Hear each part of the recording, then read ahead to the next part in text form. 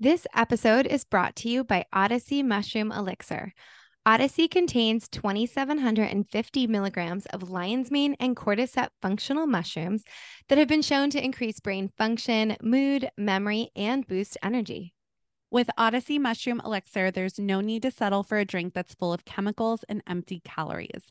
The flavors are delicious. There are caffeinated and uncaffeinated options, and I love to use it as a mocktail at parties, as an afternoon pick-me-up, and while I love all the flavors, my favorite is the sparkling dragon fruit lemonade.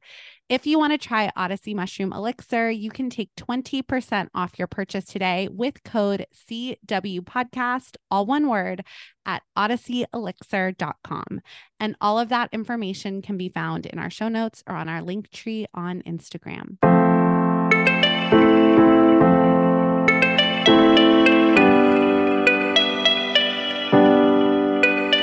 Welcome to Courageous Wellness. My name is Erica Stein. And I'm Allie French, and this is a podcast about individual journeys within wellness and how to navigate it all. After Allie experienced a cancer diagnosis in her 20s, and Erica went through a self-love journey, we created a platform to interview real people from all walks of life that have combined all types of practices. From physical wellness to emotional and spiritual, we hear courageous stories and focus on why it's important to share them. We are both certified integrative nutrition health coaches, and together with our community are learning to live our most purposeful lives by sharing one courageous story at a time. It takes courage to share these journeys, and by talking about them, we aim to destigmatize the process. We want you to be your own health advocate, feel educated and informed on the latest in health and wellness, and empower you to feel your absolute best. And because we want to bring forth a wide variety of stories, the opinions of our guests do not necessarily reflect our own, but we hope the diverse and varied stories will empower you to make the best choices for your own life. So join us as we and our community share our courageous wellness. Hi, everybody. Welcome back to Courageous Wellness. We have a great episode, perfect for January today, with Dr. Brooke Scheller, and she's back on the show. She was on, over a year ago, and we're excited to have this part 2 with her, all about functional sobriety and changing relationship with alcohol.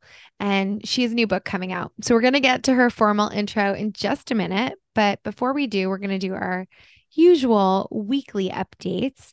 And in light of this episode coming out, I've been thinking about sort of my own relationship with drinking since Dr. Brooke's first episode, which was really almost enlightening. Exactly a year ago, too. Yeah, I think so, since we released.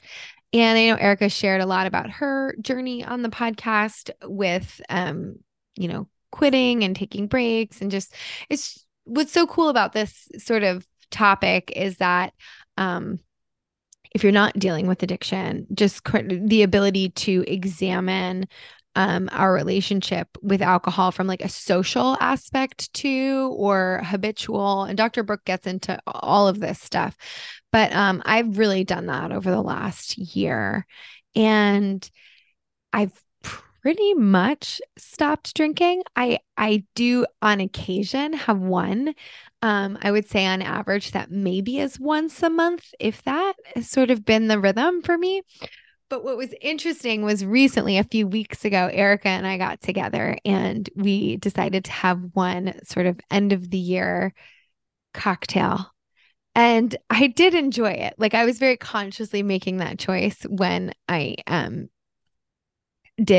it. But what was so interesting was like after the fact, even though it was only one, there's like effects of having a drink that when you don't drink for a long time, you really feel in a different way. And it's not just like the effects of like the drinking, it's what happens and like the ripple effects, I feel like for example, sleep. Like for me, I noticed a difference in sleep, even if I just had one. And then what happens because I don't sleep well the next day? It's like, You know what I mean? It's like multiple levels. So it's not just like, oh, how do you feel after the drink? Like it was fine. One drink, no big deal. But it was sort of like, oh, but I did feel like my sleep was a little off or my energy was like lower for the rest of the day.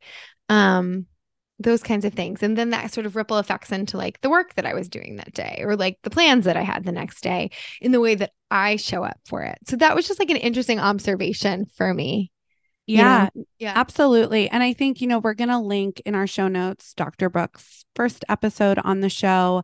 I will link, I did take a year off from drinking, I think in 2021 to 2022, something, Yeah, I think so. 2022. 22, Yeah. I don't know. It all blurs Well, together. it all blurs time, but it wasn't too long ago. I took a full year I off think you from took off drinking. 2022 I because then think I I took sort off of took off 2022. 2023. Yeah, so I did a full year and we recorded an episode all about it. That will be in the show notes. And it's been an evolution, I think, since then, because again, like you're saying, Allie, when you don't drink, you feel incredible. Everything is better.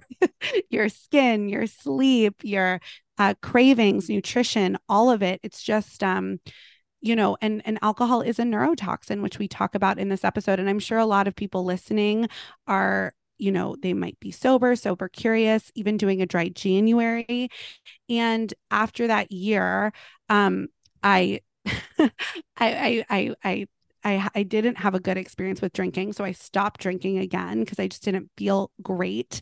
And yeah, ever since then, it's not a common occurrence for me. And I feel it like you're saying. It's like, even if you decide, okay, I'm going to have that one drink, it's almost like what is the point or the purpose? Because I think feeling good and taking care of ourselves is just so it's really high on my priority list. And it's hard to it's hard to not feel good. I think that's really what you learn through sober curiosity and through these kind of explorations with self. And what's really cool, which we'll talk about, but in Dr. Brooks' book, she has archetypes about different Mhm. types of drinkers.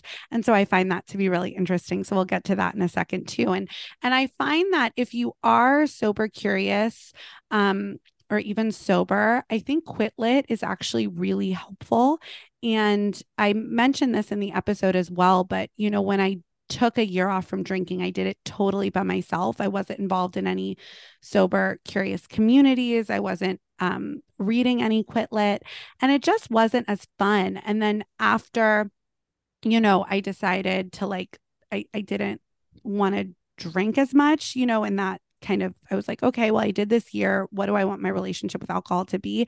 That's when I started diving more Mm, into Quit the Lit. quitlet. Yeah. And I found it to be really, really helpful because I'm air dominant. I'm all airy. If you're into astrology like I am, I know most of our listeners know that I'm into astrology, but I feel like as an airy person, I really like information. And the more information I have, the more solid I feel in my decisions, what I'm doing. It's kind of like learning about gut health, changed my relationship with food and nutrition. Mhm. Reading these Quit Lit books really helped be like, why would I want to ingest a neurotoxin? Or if I do, I know I'm ingesting a neurotoxin. So Yeah. it's I think education is really important, and I think these conversations are really important, and I think this is a really really good episode. We have a really in-depth conversation, and so I'm Yeah. really excited about it. And I'm excited to kick off our year with the episode, because last week we did not have an interview. We did a coaching episode all about the parasympathetic nervous system and getting into rest and digest and really supporting ourselves, because stress is so bad for our bodies, as we know. So check out that episode if you haven't yet. But I'm excited that our first interview of 2024 is with Dr. Brooke today. Yes, definitely check out that episode. And anyway, I think just to kind of sum up, put a little bow on the booze conversation before we get into the real interview about it. It's not, and I think maybe we touched on this in the episode. I think it's not about like shame, just like any other sort of wellness practice. You have to like figure out what works for you um and try to create consciousness around our choices. So, but I was going to also just bring up, I think a lot of this has shifted for me as I'm getting older. Like, I Mm-hmm. don't know that I would have been here 10 years ago because it didn't have the same effect on my body 10 years ago. But the reality is, like, I'm in my late 30s. So we're in January. I will be 38 this year. And I don't feel the same way I felt at 28. And so I have to do a little bit more to support myself and a little bit more to support my hormones to feel optimal. And I think that's part of the reason that I've kind of gone down this exploration with alcohol too. So I think, at different stages of life, we need different things. And so, yeah, I just wanted to say that, it's not about shaming into not drinking or anything like that. It's just about overall consciously making choices that we know are more aligned for our personal, like, bio individuality too.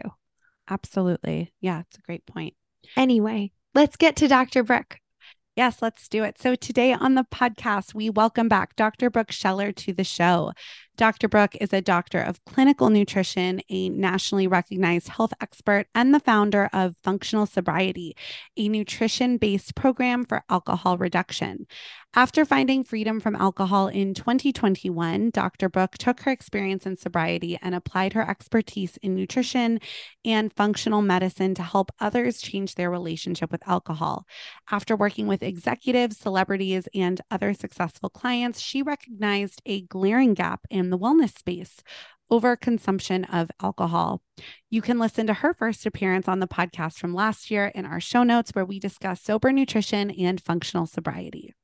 She is back today to discuss her new book, How to Eat to Change How You Drink. This is a first of its kind guide to leverage food and nutrition to reduce or eliminate alcohol consumption, develop mindfulness, and promote a healthier relationship with alcohol. Dr. Brooke's revolutionary approach to sobriety, coined as functional sobriety, focuses on using functional medicine and functional nutrition to get at the core and the causes of drinking habits. Working through the book, readers will also be able to identify their drinking archetype. These are categories that Dr. Brooke developed so that people can understand their drinking behaviors and the science behind them, which we actually break down in the episode. We also have an in-depth conversation on her journey, Dry January, Sober Curiosity, and the Sober Curious community. We hope you enjoy the episode. So welcome, Dr. Brooke. We are so excited to have you back on the podcast. And of course, we will have linked in our show notes your first episode of the podcast from last December. But for anybody who hasn't listened to that episode or is new to your work or is just interested in the Sober Curious movement or changing their relationship with alcohol, can we start off by talking about your own personal journey to sobriety, to the Sober Curious space? How did you get here? Well, first of all, thank you both for having me back on. I'm so excited to be here. Like, we're like high school friends when we get on here, and we're all like giddy and excited to chat again. So I'm so excited to be back here, and thanks for having me back on the podcast. When we spoke last year, I was still writing my book, and it was one of those like, yeah, one day this book is going to come out, and that day is here. And it's been a wild journey and really, really exciting. And sobriety is one of those topics that we are in a world today where this is just, it's becoming kind of the norm for people to be exploring sober curiosity, to be cutting back on alcohol, to be saying no to drinking more often. 5 years ago, none of this conversation was happening, right? If you wanted to get sober, you wanted to consider quitting drinking, this was a go to AA kind of, option. That was kind of your only option. And today, there are so many opportunities to not drink, like we were talking about before we got on. There's mocktails at every restaurant. There's, lots of non-alcoholic beverages. There's just more acceptance. And especially as we see things like Dry January and Sober October, it's like, it is cool to quit drinking or to cut back on alcohol. And that's really exciting for me. I was not someone who just came into this, though, saying, let me be sober curious. I was someone who drank heavily from my teenage years and continued that into my 20s and early 30s. And always found the people who would be willing to go out with me and willing to go out for drinks, but I was also a health expert. And so as a doctor of nutrition, you can imagine I felt like at times I was living a double life because I was preaching health and wanting to be healthy, and at the same time really struggling with alcohol. And I was just chatting with someone about this yesterday. Like, I didn't know any other way of coping. And I think that's what is common across the board with most of us, with most of us who drink heavily or pretty frequently, is that we're used to it, helping us in social settings. We're used to having that as a tool to connect with coworkers, to make friends, to deal with stress, to deal with breakups, to deal with loss. And if we go through life having alcohol as our core means of coping, we don't even think that there's anything necessarily wrong with it or bad about it. We just assume this is kind of like it. This is how it works. And for me, I used alcohol as a coping mechanism for a long time. Never really knew how much it was really deeply affecting my body, my mental health. And in the final years of my drinking, I always talk about the pandemic because I got sober in 2021. And I do really think that the pandemic probably turned up the heat I like to liken this to like a pot on the stove. And I probably had this simmering unhealthy relationship with alcohol for a very long time. But the isolation and the stress of the pandemic kind of caused me to crank up the heat on that. And now the pot's boiling over. So it became something that I couldn't really avoid or ignore anymore. And it was something that I got to the point where I was done. And I didn't get a DUI. I didn't lose a job. I didn't have all of the necessarily, classic things that you might associate with an alcoholic. But I had a ton of anxiety. I was experiencing a lot of depression, low mood. I did not feel well. And I didn't feel well for years. And it wasn't until that point in the spring of 2021 that I made this decision to quit drinking, and it has transformed my life in so many ways. And part of that transformation was this book and coming to this realization that there's not enough conversation in the sober space today, but also in the wellness space around alcohol and this intersection of the two. And so, in the beginning, and this is, so many people can relate to this sentiment of like, you think your life is over when you first quit drinking or when you cut back because you can't see any other way. And truly, truly, it is just the beginning. It is just the beginning. And I can say this from my own experience, but also working with clients all around the world, that I see that transformation happen all the time. Yeah. Well, thank you so much for sharing this and this part of your story too. And, like the vulnerability that goes along with that. It is interesting, this idea of it's just the beginning, because from my own personal experience, having drastically reduced alcohol in the last year, almost entirely. And it also, this idea of like your life it's just the beginning.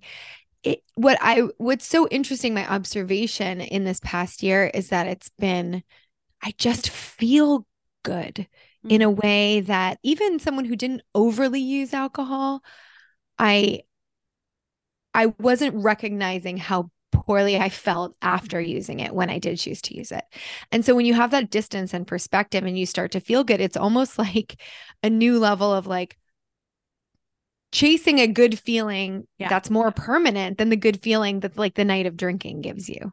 It isn't just a conversation now about like sobriety and people getting sober because they have a problem. Mm-hmm. This is a toxic substance that has health effects that span from short term to long term, that increased risk of cancer, that increased risk of mental health disorders, that increase our anxiety, our depression. They zap our energy. It affects our hormones, our cortisol levels. There's so many ways that alcohol affects us. And you don't have to be drinking every single day in order to have those effects. So I just posted about this on Instagram the other day because I was part of a conversation with the European unit of the World Health Organization. And they were talking about all of these known studied health effects of alcohol. And that it's not just, this isn't just a conversation for people who have a problem. This is a global conversation about, this is a substance that is causing early death. This is a substance that is affecting the quality and the quantity of our lives. And not everybody thinks of this, but really, we liken this to tobacco. Like this is another wave of a health epidemic like tobacco, in that, you know, and we look at the comparison of how far we've come with tobacco. I mean, there used to be advertisements like doctors smoke Camels. Could you imagine a magazine advertisement of me sitting there with a glass of red wine saying doctors drink red wine? Yeah. Right. Like basically that is like what we're doing, because we are advertising it in this very popular way. You see it on TV, you see it, you know, everywhere we go. And it is encouraged behavior. It's encouraged that you're drinking. In fact, if you're not drinking, you're usually the weird one, or you're the odd man out by not drinking. And we've created this culture that has really become saturated, no pun intended, with alcohol. And we've stigmatized anyone who wants to stop. And we basically now look at these people of wanting to stop as saying you have a problem. And one of the things that I talk about in the book, it was really important for me to include a lot of the biochemistry of what alcohol is doing to the body, because this isn't just about, again, one person being more likely to have a problem than another. Alcohol is an addictive substance. What it does in our body is addictive. So this can happen to anyone if you continue to put alcohol into your system. So it's not just reserved for a segment of the population. This is a broader conversation that is relevant for everyone. Yeah. No, thank you. And I think that's the thing, because you know, for years, it's so interesting, the intersection of alcohol and wellness as well, right? Like all the green juice and all the expensive workout classes and the hikes. And then it would be like rosé all day and drinking martinis. And there's, you know, there was a time when people would talk about like, well, wine has polyphenols or this, that, and the other health benefits. And yeah, wine might have polyphenols, but the negative effects of drinking that wine outweigh any of the polyphenols you're going to get from that glass. And we spoke about it a little off recording too, and we might have mentioned it last year in the episode then, but the Canadian government, right, came out with one of the most like, I think, honest ways of being like, anything more than 2 glasses of alcohol a week impact your health negatively. And so I think the conversation is changing, where again, it's not to yuck anyone's yums. If someone wants to choose to have a glass of alcohol, or a glass of alcohol, I sound so old, but like a glass of wine, or you know, a cocktail, that's their choice. But I think knowing what you're doing, knowing that it's a neurotoxin, right? Like I think these are important things so that people can make educated choices. And something else I find interesting is I'm kind of an astrology girl. I love astrology. And it's interesting because since 2023, Pisces, Saturn has been in Pisces. And the last time Saturn was in Pisces is actually when AA was created. And so it's a really interesting because Pisces rules 12th house themes, which is the subconscious, things that, you know, go on kind of under the rug of society and our emotions, but Pisces also rules addiction. So it's really interesting. And Saturn is the planet of hard work and transformation. And so it's interesting because Saturn will be in Pisces until 2026. And we really see this trending and changing. And Wow. So many people I know are really reevaluating and changing their relationships with alcohol like never before. And I'm so like, when I get interested in a topic, my own sober curious journey, and I stopped drinking for a year, and I've really like changed my relationship with alcohol and drinking.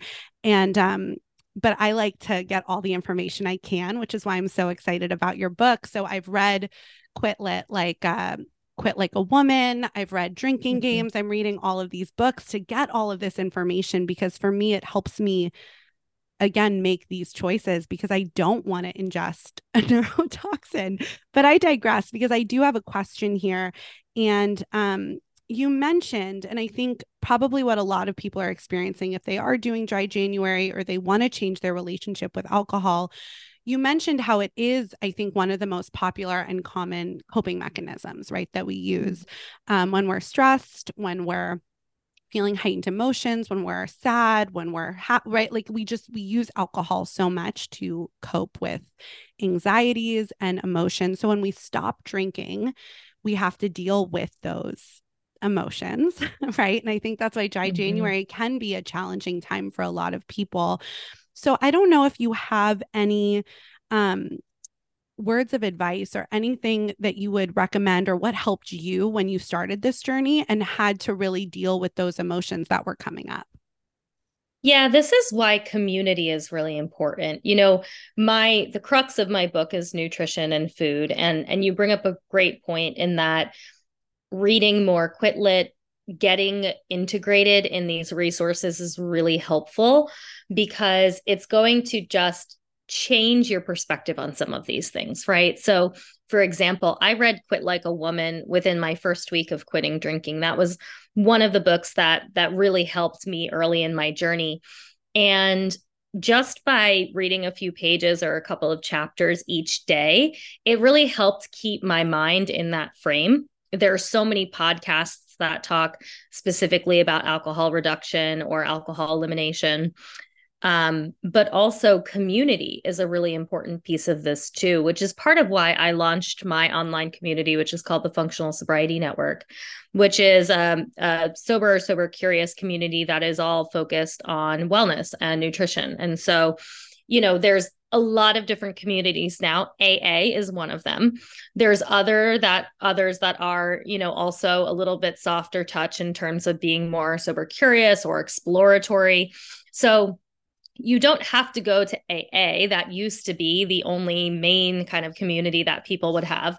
But finding other people that you can connect with that have a similar interest, that very, very likely have shared experiences. So one of the great things that I love in my community is the women come together and they say, I've really struggled with X. And someone else will say, wow, I felt that way too. And I didn't know someone else. Like, I thought that was just me. Right. And so we start to learn and grow from those experiences, because we find identification. We realize that we're not alone, but then we also get inspired by other people's stories. So, you know, when I have women come into my group and they've maybe explored quitting or cutting back and they haven't necessarily been successful, when they're around other women who have 6 months or 2 months or 30 days, they start to go, well, maybe I can do this, right? And it's so beautiful to see people like help each other through this process and really support each other, because it's not, we thrive in community, especially women. We really thrive in community. And I believe that dry Januaries and all of these challenges, it's hard to do these things alone and just be like trying to claw through them. So surround yourself with some resources, get some books, get How to Eat to Change How You Drink. This is the greatest book that it ever was. It is a Quit Lit book, but also a health book. So it's got really both pieces in there. And then find yourself a community, surround yourself with people who have similar interests. Great advice. And speaking of your book, can you also go into, I would love to, because I think as Erica was saying, the education behind it, the more information we have, the more I think it empowering it is to make these decisions for ourselves. So can you touch on a little bit about the nutrition from a nutrient perspective, how food can help us support reducing or eliminating alcohol. We want to take a quick break from this episode to tell you about BTR Nation. BTR is a female-founded food brand that is on a mission to end mindless snacking with their protein bars with a purpose. BTR bars and chocolate truffle cups are plant-based and made with no gluten, no dairy, no soy, no added sugar, no corn or rice syrups, no GMOs, no natural flavors, no sugar alcohols, no stevia, no inflammatory ingredients, and no gums or fillers. It's the cleanest label in the category. They only use ingredients that you can pronounce and adaptogenic superfoods like reishi, lion's mane, and cordyceps. Allie and I love BTR bars and always have them in our cabinets. I am currently loving the cinnamon cookie dough energy bars, and the cherry dark chocolate truffle cups are my favorite sweet treat. Founder and owner Ashley Marie found inspiration for her brand in an unlikely place at an unlikely time, at the hospital cafeteria. When both of her parents were diagnosed with cancer, her life turned upside down as she became their caretaker and her own nutrition began to suffer. Ashley was devouring protein bars when she could, as many of us do, to fit in a meal or a snack. Most of the bars she quickly discovered were filled with sugar. After her parents passed away, she founded her bar brand based on their family mantra: be bold, tenacious, and resilient. BTR. If you want to try BTR bars and truffle cups, you can save 20% on your order with code Courageous Wellness at btrnation.com. You can also find this link in our show notes and Linktree on Instagram. Yeah, well, Allie, you bring up a good point, because a big intention that I had with this book was education. So the first part, there's 3 parts of the book. The first one kind of touches on an overview. I get into sharing my story. So speaking of vulnerability, I tell really the entirety of my story from early drinking days to the end of days. And then also the third chapter in the book is what I call my 3 drinking archetypes. And these were really important to me because, my experience is maybe on the more extreme end, that by the time I had quit drinking, I was drinking 5, 6, 7 days a week. But I also work with a lot of women who don't drink every day and still want to quit. And maybe they drink a couple times a month or once or twice a week, but they still overdo it when they drink and they still want to change that behavior. So in the third chapter, I share about my drinking archetypes, which kind of, there's a quiz. Everyone loves a good quiz from the Cosmo days, right? That helps you identify your drinking archetype so that the remainder of the principles throughout the book, you can kind of match with your drinking archetype. The second part of the book is all of the science. So I talk about how alcohol affects the gut, how alcohol affects our brain, contributes to nutrient deficiencies, how it affects cortisol and our hormones and our blood sugar. So I get into the science, but in a very approachable way, so that exactly to that point, we can have the education piece in there so that you can really learn and understand the impacts and the effects that alcohol is having on your body. Because I do really think that changes how we how compliant we can be with this, right? Like it helps us understand the impacts that it's really having. And then the third part of the book is a guide. So it is your guide to implementing nutrition as a tool for your sober curious journey, how to incorporate things like protein, which are a really big kind of key piece in my work, because protein can help us with alcohol cravings and also sugar cravings, which come when we cut back alcohol. There's also a chapter on supplements and lifestyle changes. And then what most people don't know, because it doesn't say it anywhere on the book, but there are 50 recipes in the back. So there are recipes that integrate and incorporate all of those principles, 40 food recipes and 10 drink recipes. So yeah, it's very comprehensive, but it was important to me to cover all these different aspects because the education piece is so key. And I really believe, I know for me and for a lot of the women and men that I work with, that education piece has been what has been what has shifted the needle for them. Absolutely. Yeah. It shifted the needle for me in a big, big, big way. And I'm curious, can you share what those 3 drinking archetypes are? Yeah. So this has been such an interesting discussion because when I wrote the book, it was part of it, but almost every podcast interview I've done, like people are really interested in these drinking archetypes. So there are 3 drinking archetypes that I speak about. There's a 4th that is kind of like someone who can have half a glass of wine, put it down, walk away. So we don't talk about that one too much. But the 3 core drinking archetypes are the social drinker, the stress drinker, and the habitual drinker. So the social drinker, again, is someone who maybe drinks a couple of times a month, maybe once, twice, 3 times a week. They don't drink every single day. They don't feel any strong desires in between to drink. But when they drink and they start, they find that they can't necessarily stop, or they get carried away and they don't necessarily want to continue on that behavior. The stress drinker is exactly like it sounds. These are people who drink based on mostly stress, right? So maybe that's work stress, family stress, relationship stress, but stress tends to be the main mechanism, whether coping or otherwise, that they choose to drink. So a stress drinker might drink maybe a little bit more frequently. Maybe they're drinking, after work a couple days of the week, they're drinking on the weekends. And then the 3rd drinking archetype is the habitual drinker. So this is someone who has a little bit more of a dependency, or that dependency is starting to kick in. They're drinking most or all days of the week and more than 1 drink a day. So it's just a way to kind of help people feel like they fit a little bit. And one of the challenges that I've had with Quit Lit books, not personally, because I was a pretty heavy drinker in the end, but most of them are written from the perspective of people who were heavy drinkers. And so if you're someone who is a social drinker, a couple times a week, a couple times a month, but still want to quit, you might read that. And I know this because we have book clubs in my community, and the social drinkers or the stress drinkers are like, I don't identify with this, every single day drinking. So, a lot of times people look at that and they go, do I really need to quit? I don't know.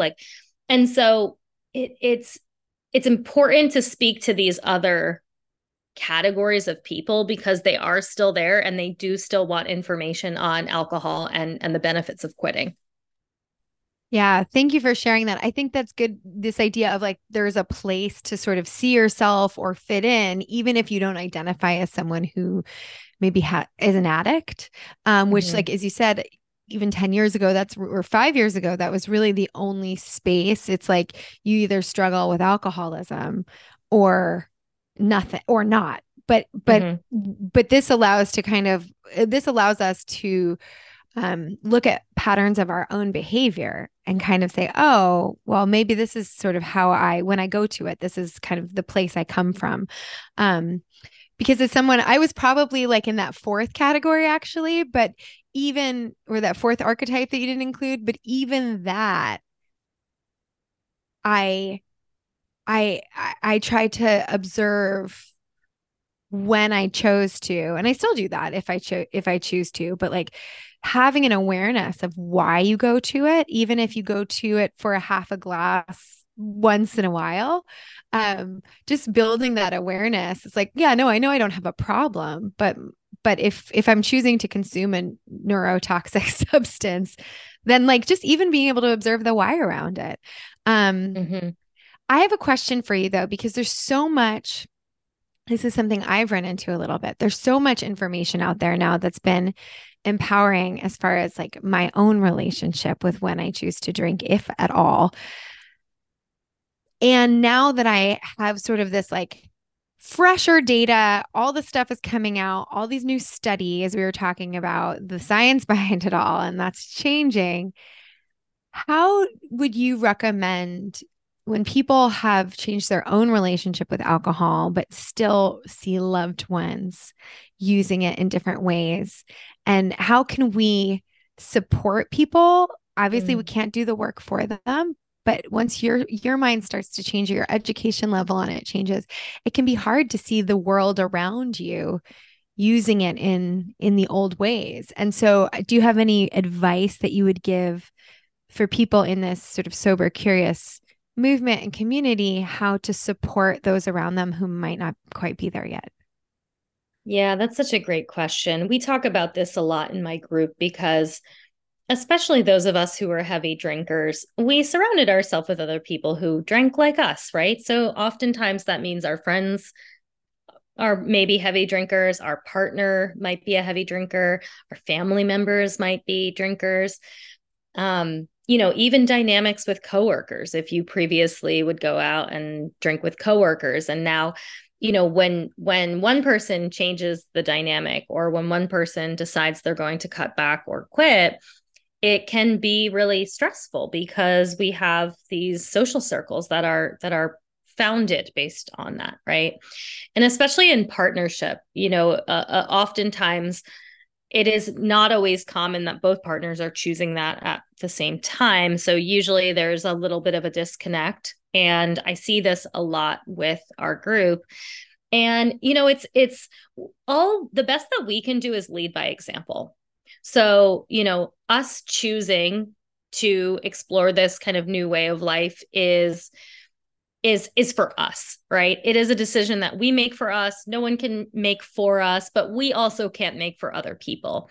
And this is where the community piece comes in, and starting to surround ourselves with a community that is like-minded to the goals that we have or the place that we want to be.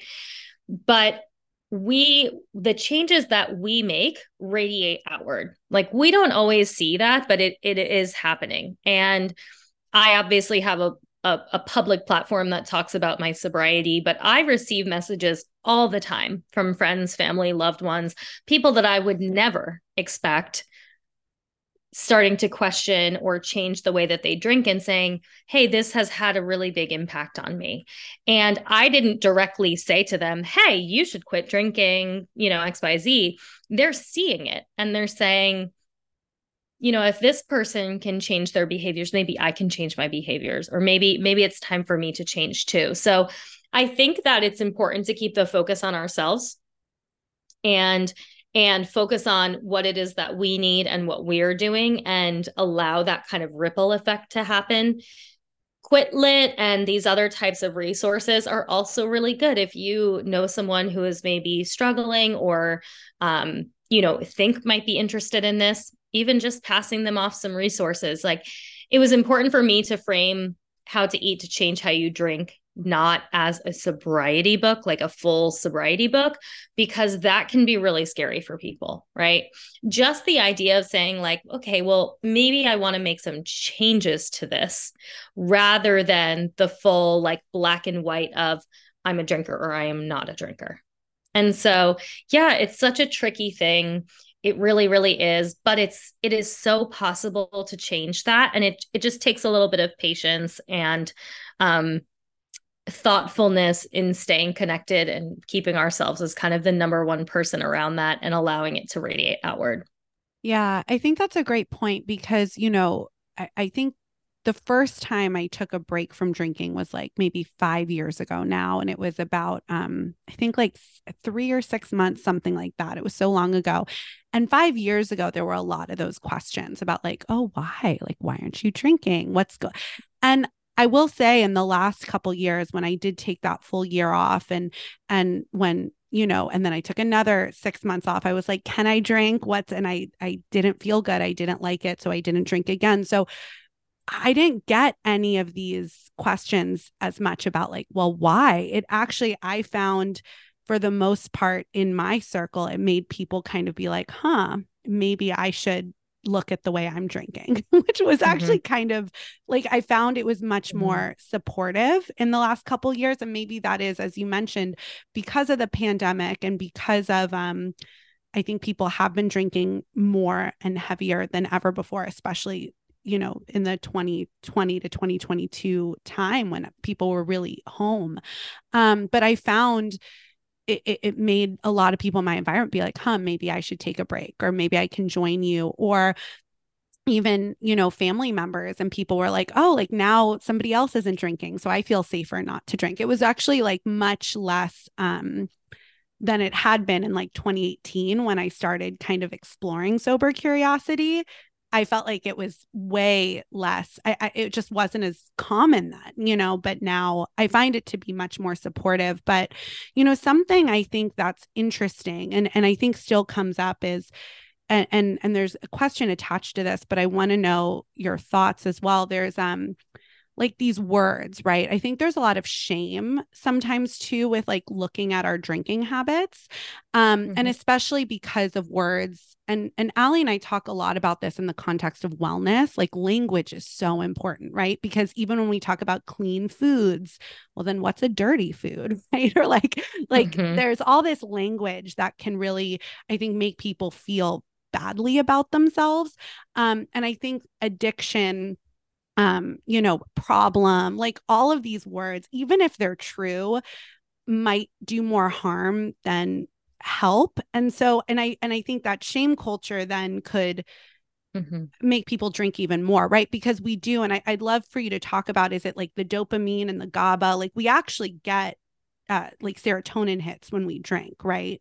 Something it impacts our, so maybe I'm just talking, but I think there must be a correlation between the shame of like addiction and then drinking more, when like people can be addicted to food or shopping or sugar, right? Like there's so many addictions out there that I don't feel like are as polarized as the shame of the addiction to drinking, just that shame component. And then the correlation of the dopamine or serotonin or GABA, whatever it may be that we're hitting when we do drink.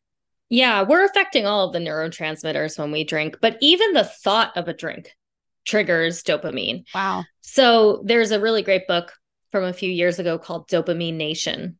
Dr. Anna Lemke wrote it, and fascinating research on dopamine. But when we anticipate a drink, it gives us a little surge of dopamine. And actually, after that, dopamine drops below the baseline. So that increases the intensity of the desire or craving for alcohol. But there's also a big piece that's connected to our blood sugar, which is what I talk about in the book. And that's where food can be really helpful, like increasing protein, not skipping meals, having snacks in the afternoon. All of that helps with alcohol craving. So that's an important factor in the book. But you're right. There's, for so long, been stigma around addiction.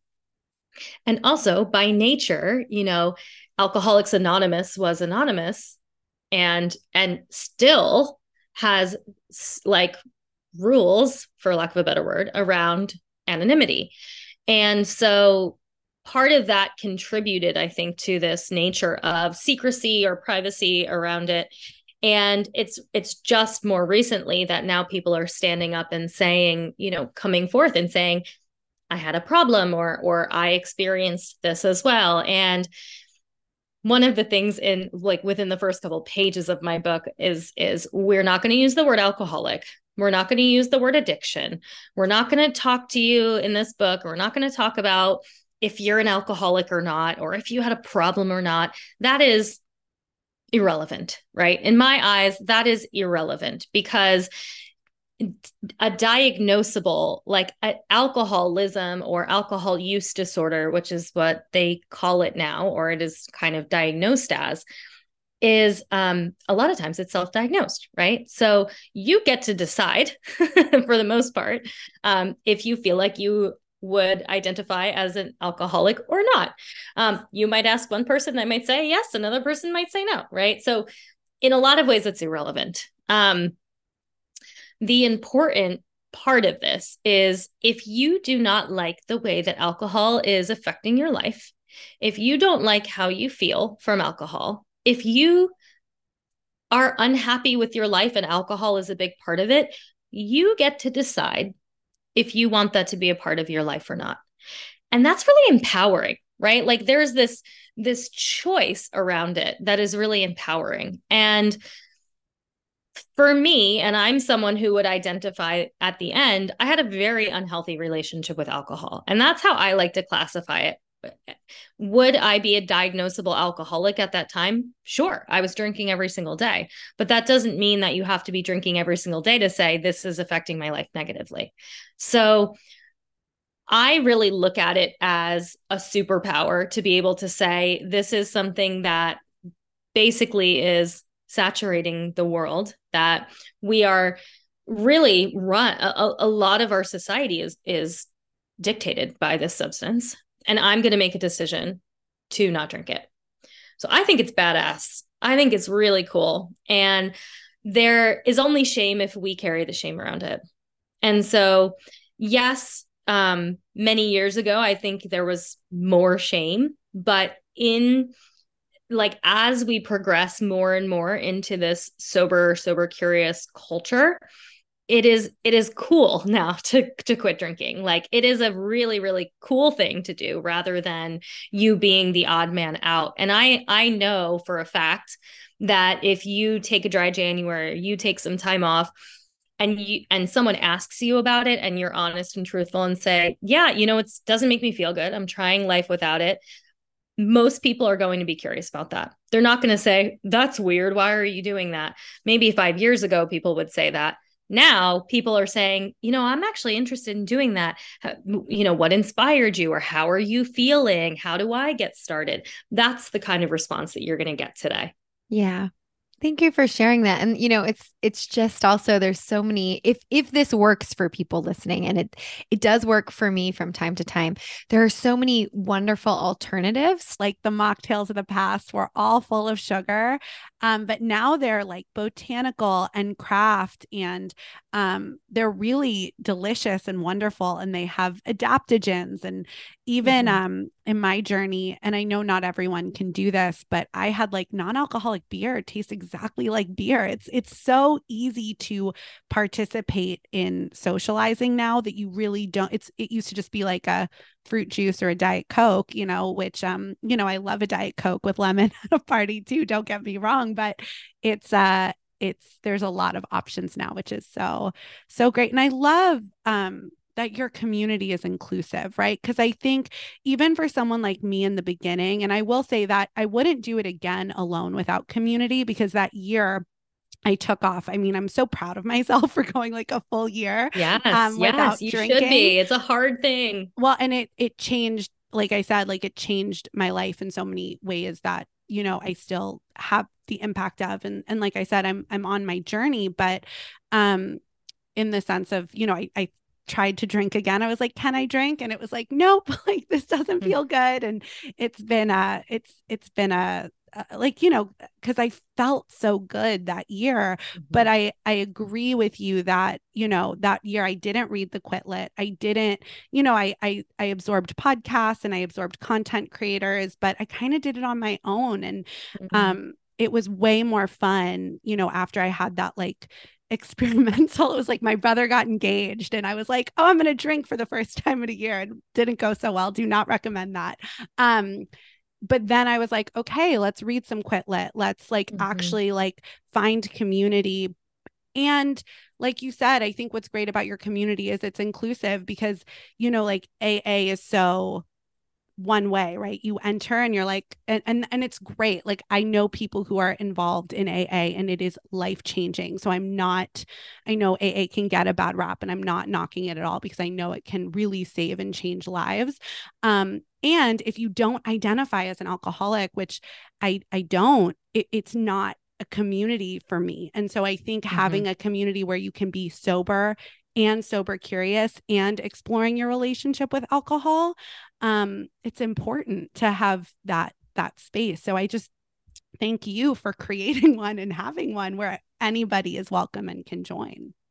Yeah. And it's important to have those communities, because if we don't open it up to this gray area space that we call it, we're missing an opportunity to reach people before they're hitting a rock bottom, right?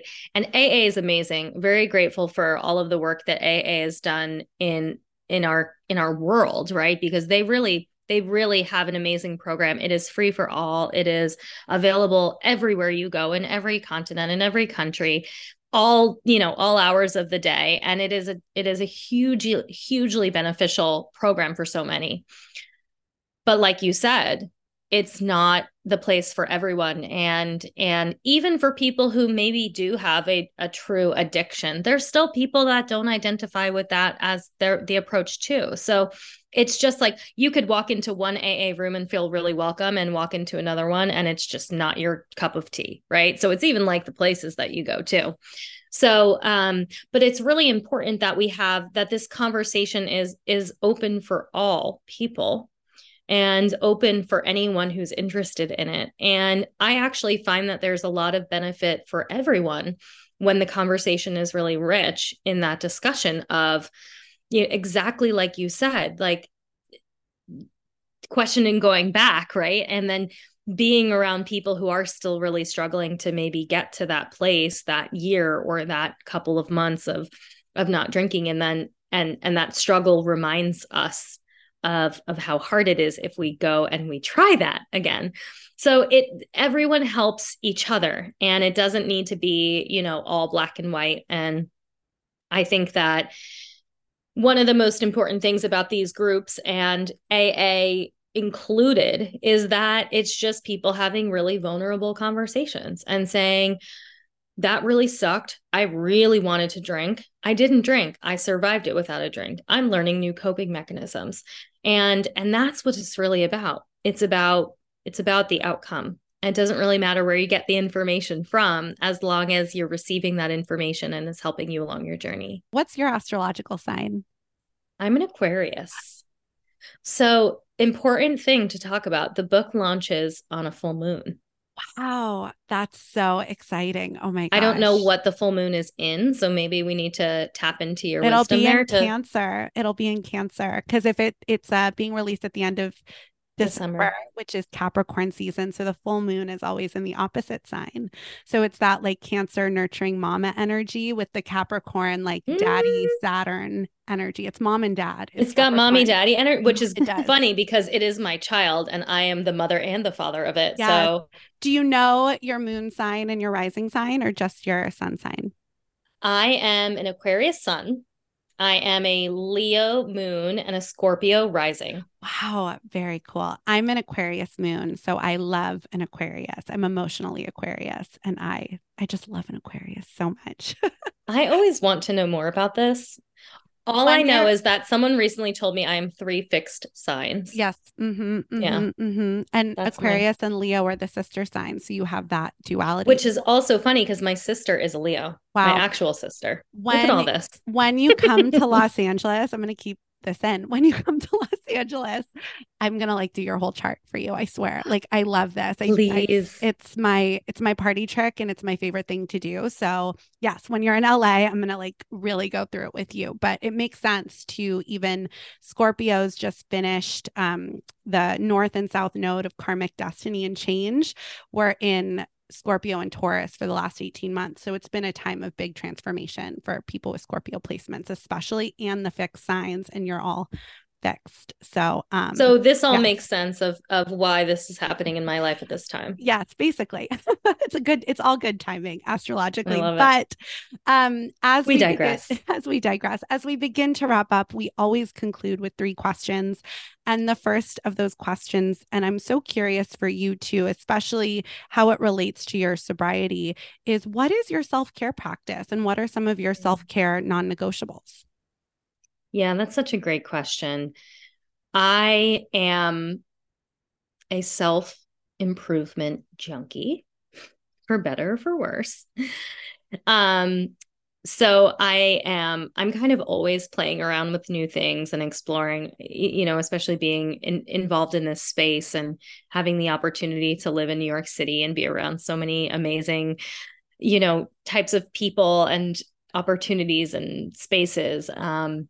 But self-care for me is a daily practice. I am really big into meditation and exercise meditation every single day, as much as I can in the mornings. I typically meditate and do some prayer before even I get out of bed.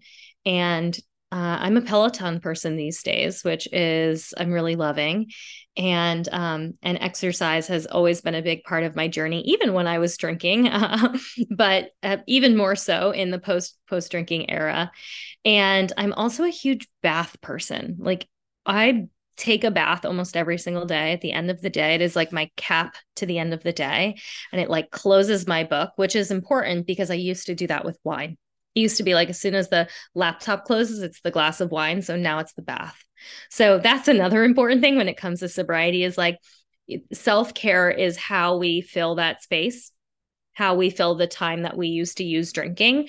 Like, we now have hours back in our day typically, or in our weeks, and we can fill that with self-care. And that's what helps us with the coping too. Yeah, I was going to say I'm a big bath person too, and baths and tea. Like, I became such a ending the day. I drink so much tea now, and it's like my favorite ritual. It's like the ritual switch was love it. Really helpful. Yeah.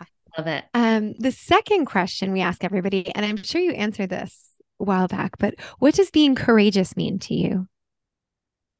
I'm going to like pause on that question for a moment, because this journey of sobriety and this journey of writing this book have been two of the most courageous things that I've had the opportunity of doing in my life, to make me tear up. I believe that being courageous is standing in our truth, not being afraid of what that means for us or the people around us, but trusting and knowing those feelings and going with them, no matter what that looks like, or no matter who that impacts. Like, sobriety is the biggest act of courage, I think, that you can take. Absolutely. Thank you. And the last question is, besides or including your own, do you have any book recommendations that you would like to share with our audience? And I know we've talked about some throughout this conversation as well, but are there any books that have been impactful for you along your journey on any topic too? Yeah, I'm a big book nerd. I love reading. I have loved reading ever since I was young, and I'm a big personal development is what I call them, not self-help books, because I think self-help is such a negative name. So personal development books, big time fan. Of course, there's this amazing book. It's called How to Eat to Change How You Drink. And it's little plug there. The quit lit genre is amazing. Books like Sober Curious by Ruby Warrington and Quit Like a Woman by Holly Whitaker are two of the kind of key staples of that category, and are really amazing books if you're getting started as well. I have a good friend, Tawny Lara, who recently wrote a book called Dry Humping, and it is about sex, dating, and relationships in sobriety or without alcohol. And so that's a really important addition to this category, because that's a huge topic that people are challenged with. And some of the other books like Atomic Habits are like, kind of other key ones that are so helpful in times like especially changing your drinking and developing new habits and things like that. Awesome. Thank you so much. Yeah. And if anyone wants to buy your book, find you, follow you, work with you, be a part of this community, where can they do that? Yeah. So How to Eat to Change How You Drink is available wherever books are sold. So anywhere you'd like to get your books, whether that's Amazon or Barnes and Noble or anywhere else, your local bookstore, if you're one of those independent bookstore kind of people. You can also find my book or more information about the book at functionalsobriety.com, which is also where you can find out about my online programs, my online network, working with me. And I'm most active on Instagram. I'm not a TikToker, but you can find me on Instagram at Dr. Dr. Brooke Scheller. And yeah, lots of tips and tricks and things like that around drinking and wellness and the intersect of the two. So that's mostly where you can find me these days. You might see more TikToks coming. I recently hired a Gen Z social media helper. Yes. The Gen Zs know. Yeah, no, we work with Gen Z interns as well, and it's life-changing. So it really is. I mean, they do things in like half the time. I just can't figure it out. Yeah. Thank you so much, Dr. Brooke, for joining us. This was such a pleasure. And yeah, I can't wait to get and read your book. We're so excited. Thank you for having me back. I'm so excited to meet you and see you soon in LA too. Yes. So fun. Thanks for tuning in to another episode of Courageous Wellness. Tune in every Wednesday for a new episode featuring a different guest each week. Subscribe, rate, and write us a nice review. And you can also follow us on Instagram at Courageous Wellness, or get in touch via our website, www.courageouswellness.net, where you can also find additional info about our health coaching services, virtual group events, newsletter, and more. Until next week, I'm Allie. And I'm Erica, and we're Courageous Wellness.